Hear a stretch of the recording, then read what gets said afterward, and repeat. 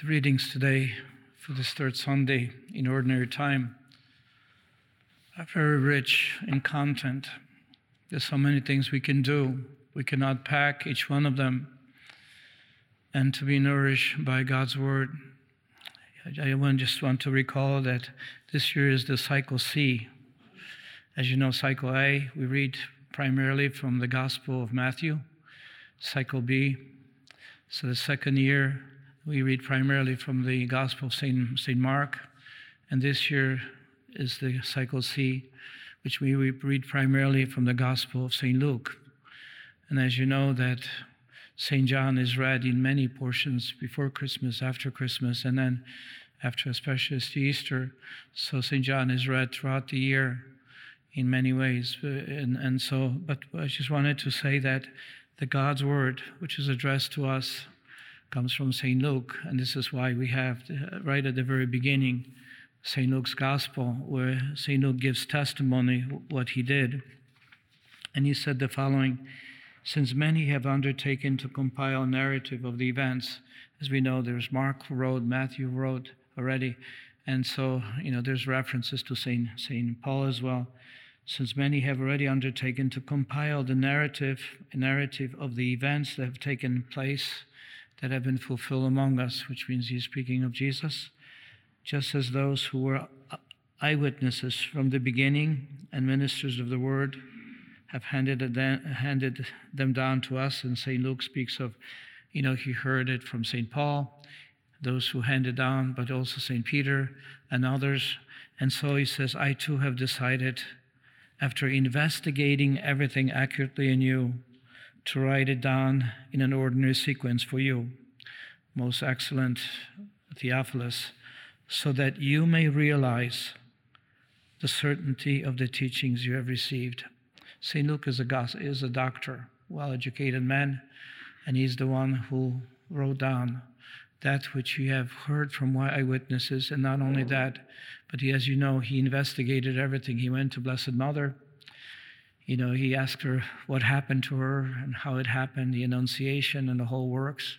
He spoke to Elizabeth. He spoke to those who have heard, who have seen, or witnesses to those accounts. So this is what we have here with us. Now, why is it important that we hear and accept God's Word as the truth? God's Word as a source of our renewal, as a source that will help our minds and our hearts to not only know the Lord, but also to love Him. It is very important that the Scripture that we read is a Scripture that is a witness to God's revelation and God's truth. And this is what we have. When we look at the first reading today, and it is from the book of Nehemiah. What do we have there? Okay, first of all, just the historical context, just quickly. There are several key events in the life of God's people, not only the revelation to Abraham, Isaac, and Jacob, but also Joseph and others, but also the captivity in Egypt when they became slaves, the great event which the Lord led them out of slavery and revealed Himself to him through Moses. And then subsequently, there's the other events, obviously, through the great prophets, historical events, through King David, and so on. But then there's a second moment, which is a very difficult moment, when the people of God became kind of distant from the Lord. They stopped practicing their faith. They're no longer faithful. And the prophet Jeremiah especially was calling upon them, Isaiah as well. You have to turn back to God, because otherwise you lose the blessing. You lose the protection from God.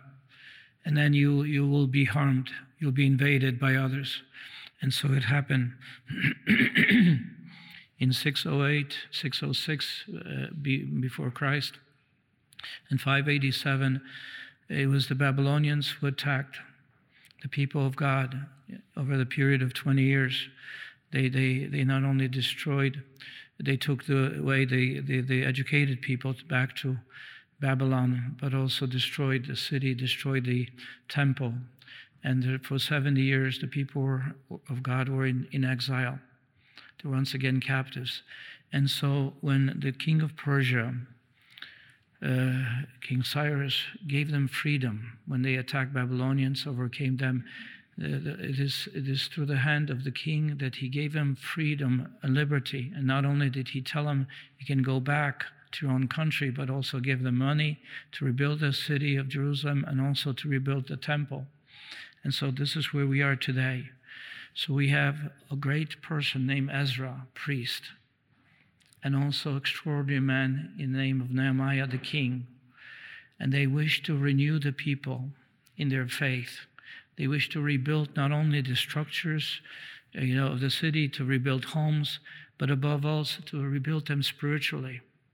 And this is when today we see Ezra the priest. He's calling of all the people to come to Jerusalem to listen to God's word. God's word as the very source by which the whole nation will be renewed, which means reading the scripture, reading the sacred scriptures as a way of renewing the faith of the people, renewing their spiritual life, renewing them so that they may have that zeal again, hope, be filled with hope, understanding of what God is calling us. How important it is for us today to hear God's word, to hear again, to hear the hope that is given to us, the gift of knowledge, the gift of also being, of understanding the truth, who we are, what our future is, all those things which the Lord wants to give us, so that we may not be confused, that we may not be depressed, we may not be able to say, well, I don't know what's going on, and kind of quit in life, not do anything, not participate. No, it's the other way. So we see here is Ezra. So what is he saying? What is he saying to the people of God? He's reading from the book of Deuteronomy. He's reading from the book of Deuteronomy.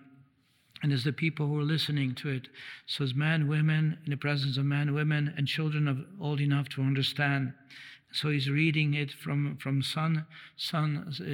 sunrise all the way till noon. So we're talking about 6 hours. And not only is he reading the scripture, but also is interpreting them for them. And it's not only he, but also the king joins in, the leader of the people. He also helps them to understand God's word. So we have the priest and the king together, wishing to enhance the knowledge of God's word and as a source of renewal. And so there he is. He's reading from the scroll. And then ultimately he blesses the people. And the people bowed down and prostrated themselves before the Lord, their faces to the ground. And then he says, today is a holy day to you. Holy day and holy day to the Lord, whom we honor. So do not weep and do not be sad, for all the people were weeping as they heard the word of the law. So what did they hear? I know the book of Deuteronomy is kind of lengthy, but there's incredible quotes there. What did they hear him, Ezra, proclaim? He says, know that the Lord your God is God indeed. He's the faithful God who keeps covenant and mercy with those who love him and keep his commandments. So know that the Lord your God, this Yahweh God, is your God. He's real. He's faithful, who keeps covenant and mercy to those who love him and keep his commandments to 1,000 generations. But it is from him. He is the one that you should love with your whole mind and heart, with your understanding. He's the one, and there's no other. Choose him today. Choose him. Because then you place yourself under his protection, under his guidance. Choose him. For the Lord your God is a merciful God. He will not forsake you, neither he will destroy you, nor forget the covenant of the fathers which he swore to you. Another quote, this day I call the heavens and the earth as witnesses against you that I have set before you life and death. I set before you life and death, blessings and curses. Now choose life so that you and your children may live. Because if we reject God, we place we bring curses upon ourselves, because that means we have placed ourselves not under protection of God, but under protection under protection of God, but we expose ourselves to evil and to evil one.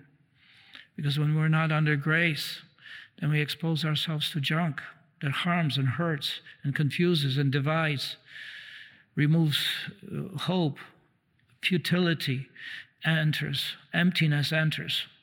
There's no need to even continue. You see, and this is when the Lord says, you choose me, choose life, choose my blessings, and you will receive.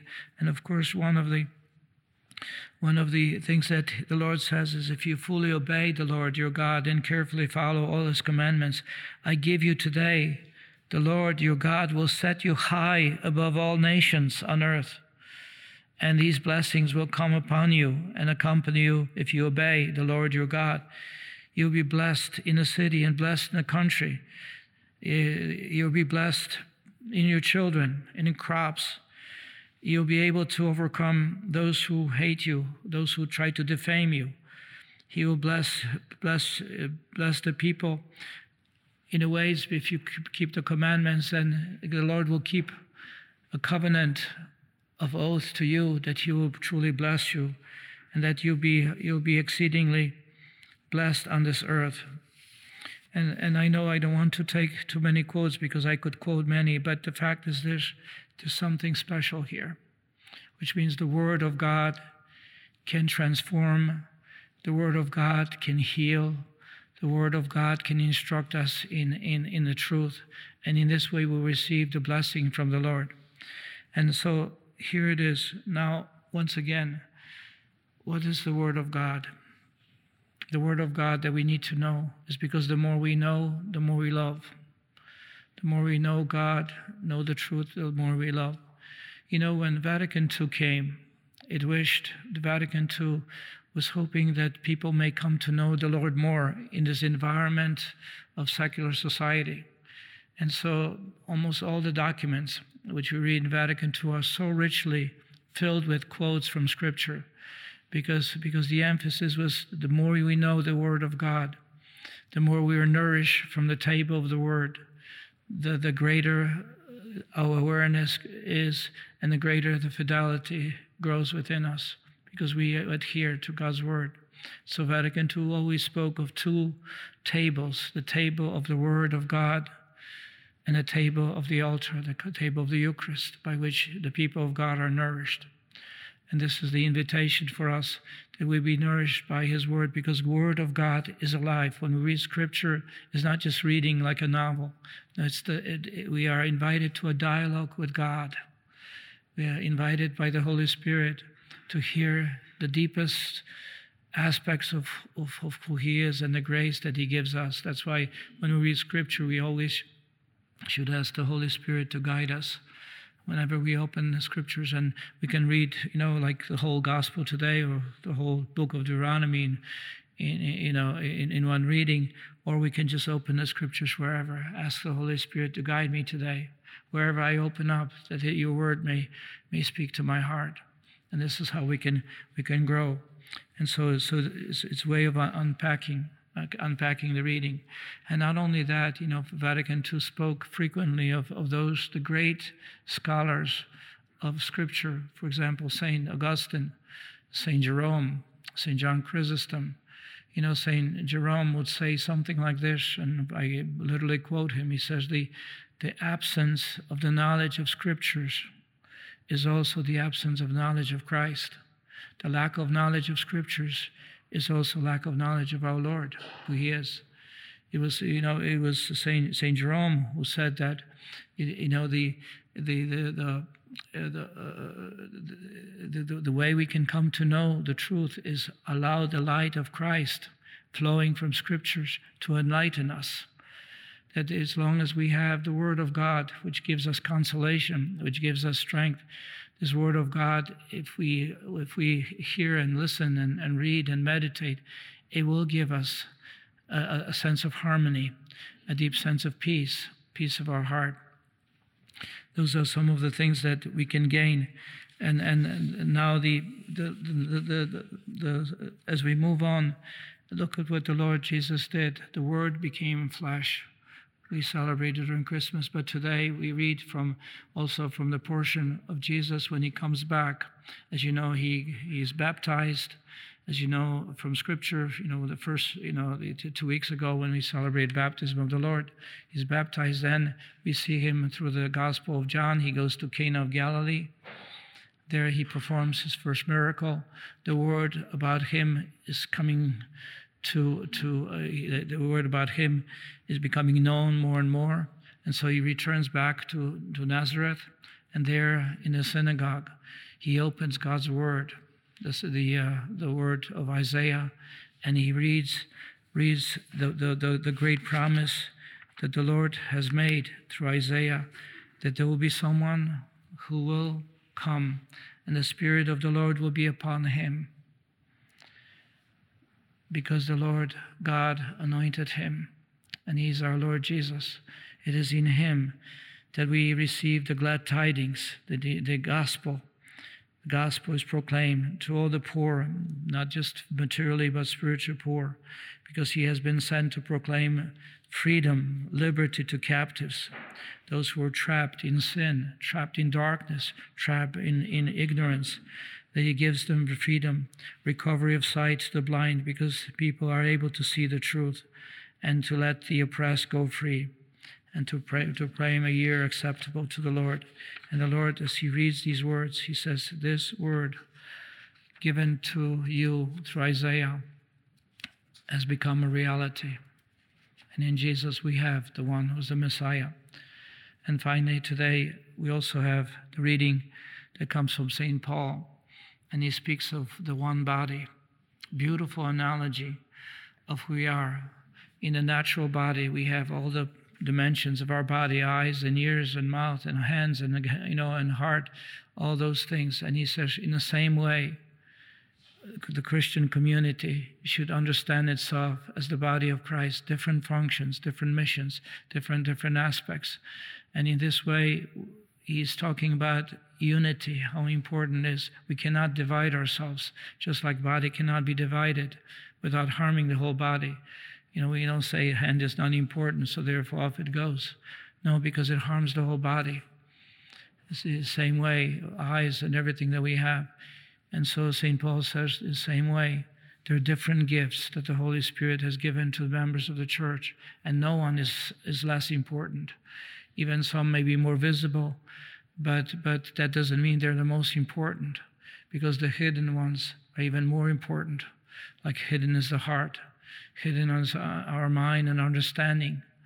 Those are hidden things, and they're covered, and yet they are not unimportant. And so St. Paul says this is who we should be. That's why we cannot be divided. We cannot be fighting with each other.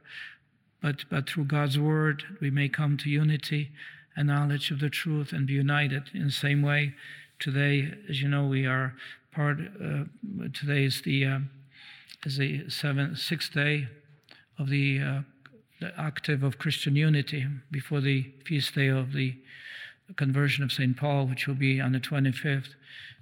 We are invited to, again, seek unity, the unity that the Lord Jesus prayed for. Father, I want them to be one. Protect them from the evil one, which scatters them, divides them. I want them to be one, just like you are in me and I in you. I want them to be in us, so that they may come to know, the Lord, that they may come to know the great mission of salvation which he has initiated, that they may come to know the God. And that mission of the Lord is that we will be like Christ, we'll be transformed, we'll be made beautiful in our heart, in our abilities, in all those things which the Lord has given to us, that we will not be divided, we will not be, accusing each other, gossiping behind each other's backs, destroying one another's images. This is not, as St. Paul and our Lord, St. Paul who says today in that one body reading, but the Lord doesn't want us. Because our human nature, sinful as we are, distorted as we are, disorders that we have, we can go and hurt and wound one another.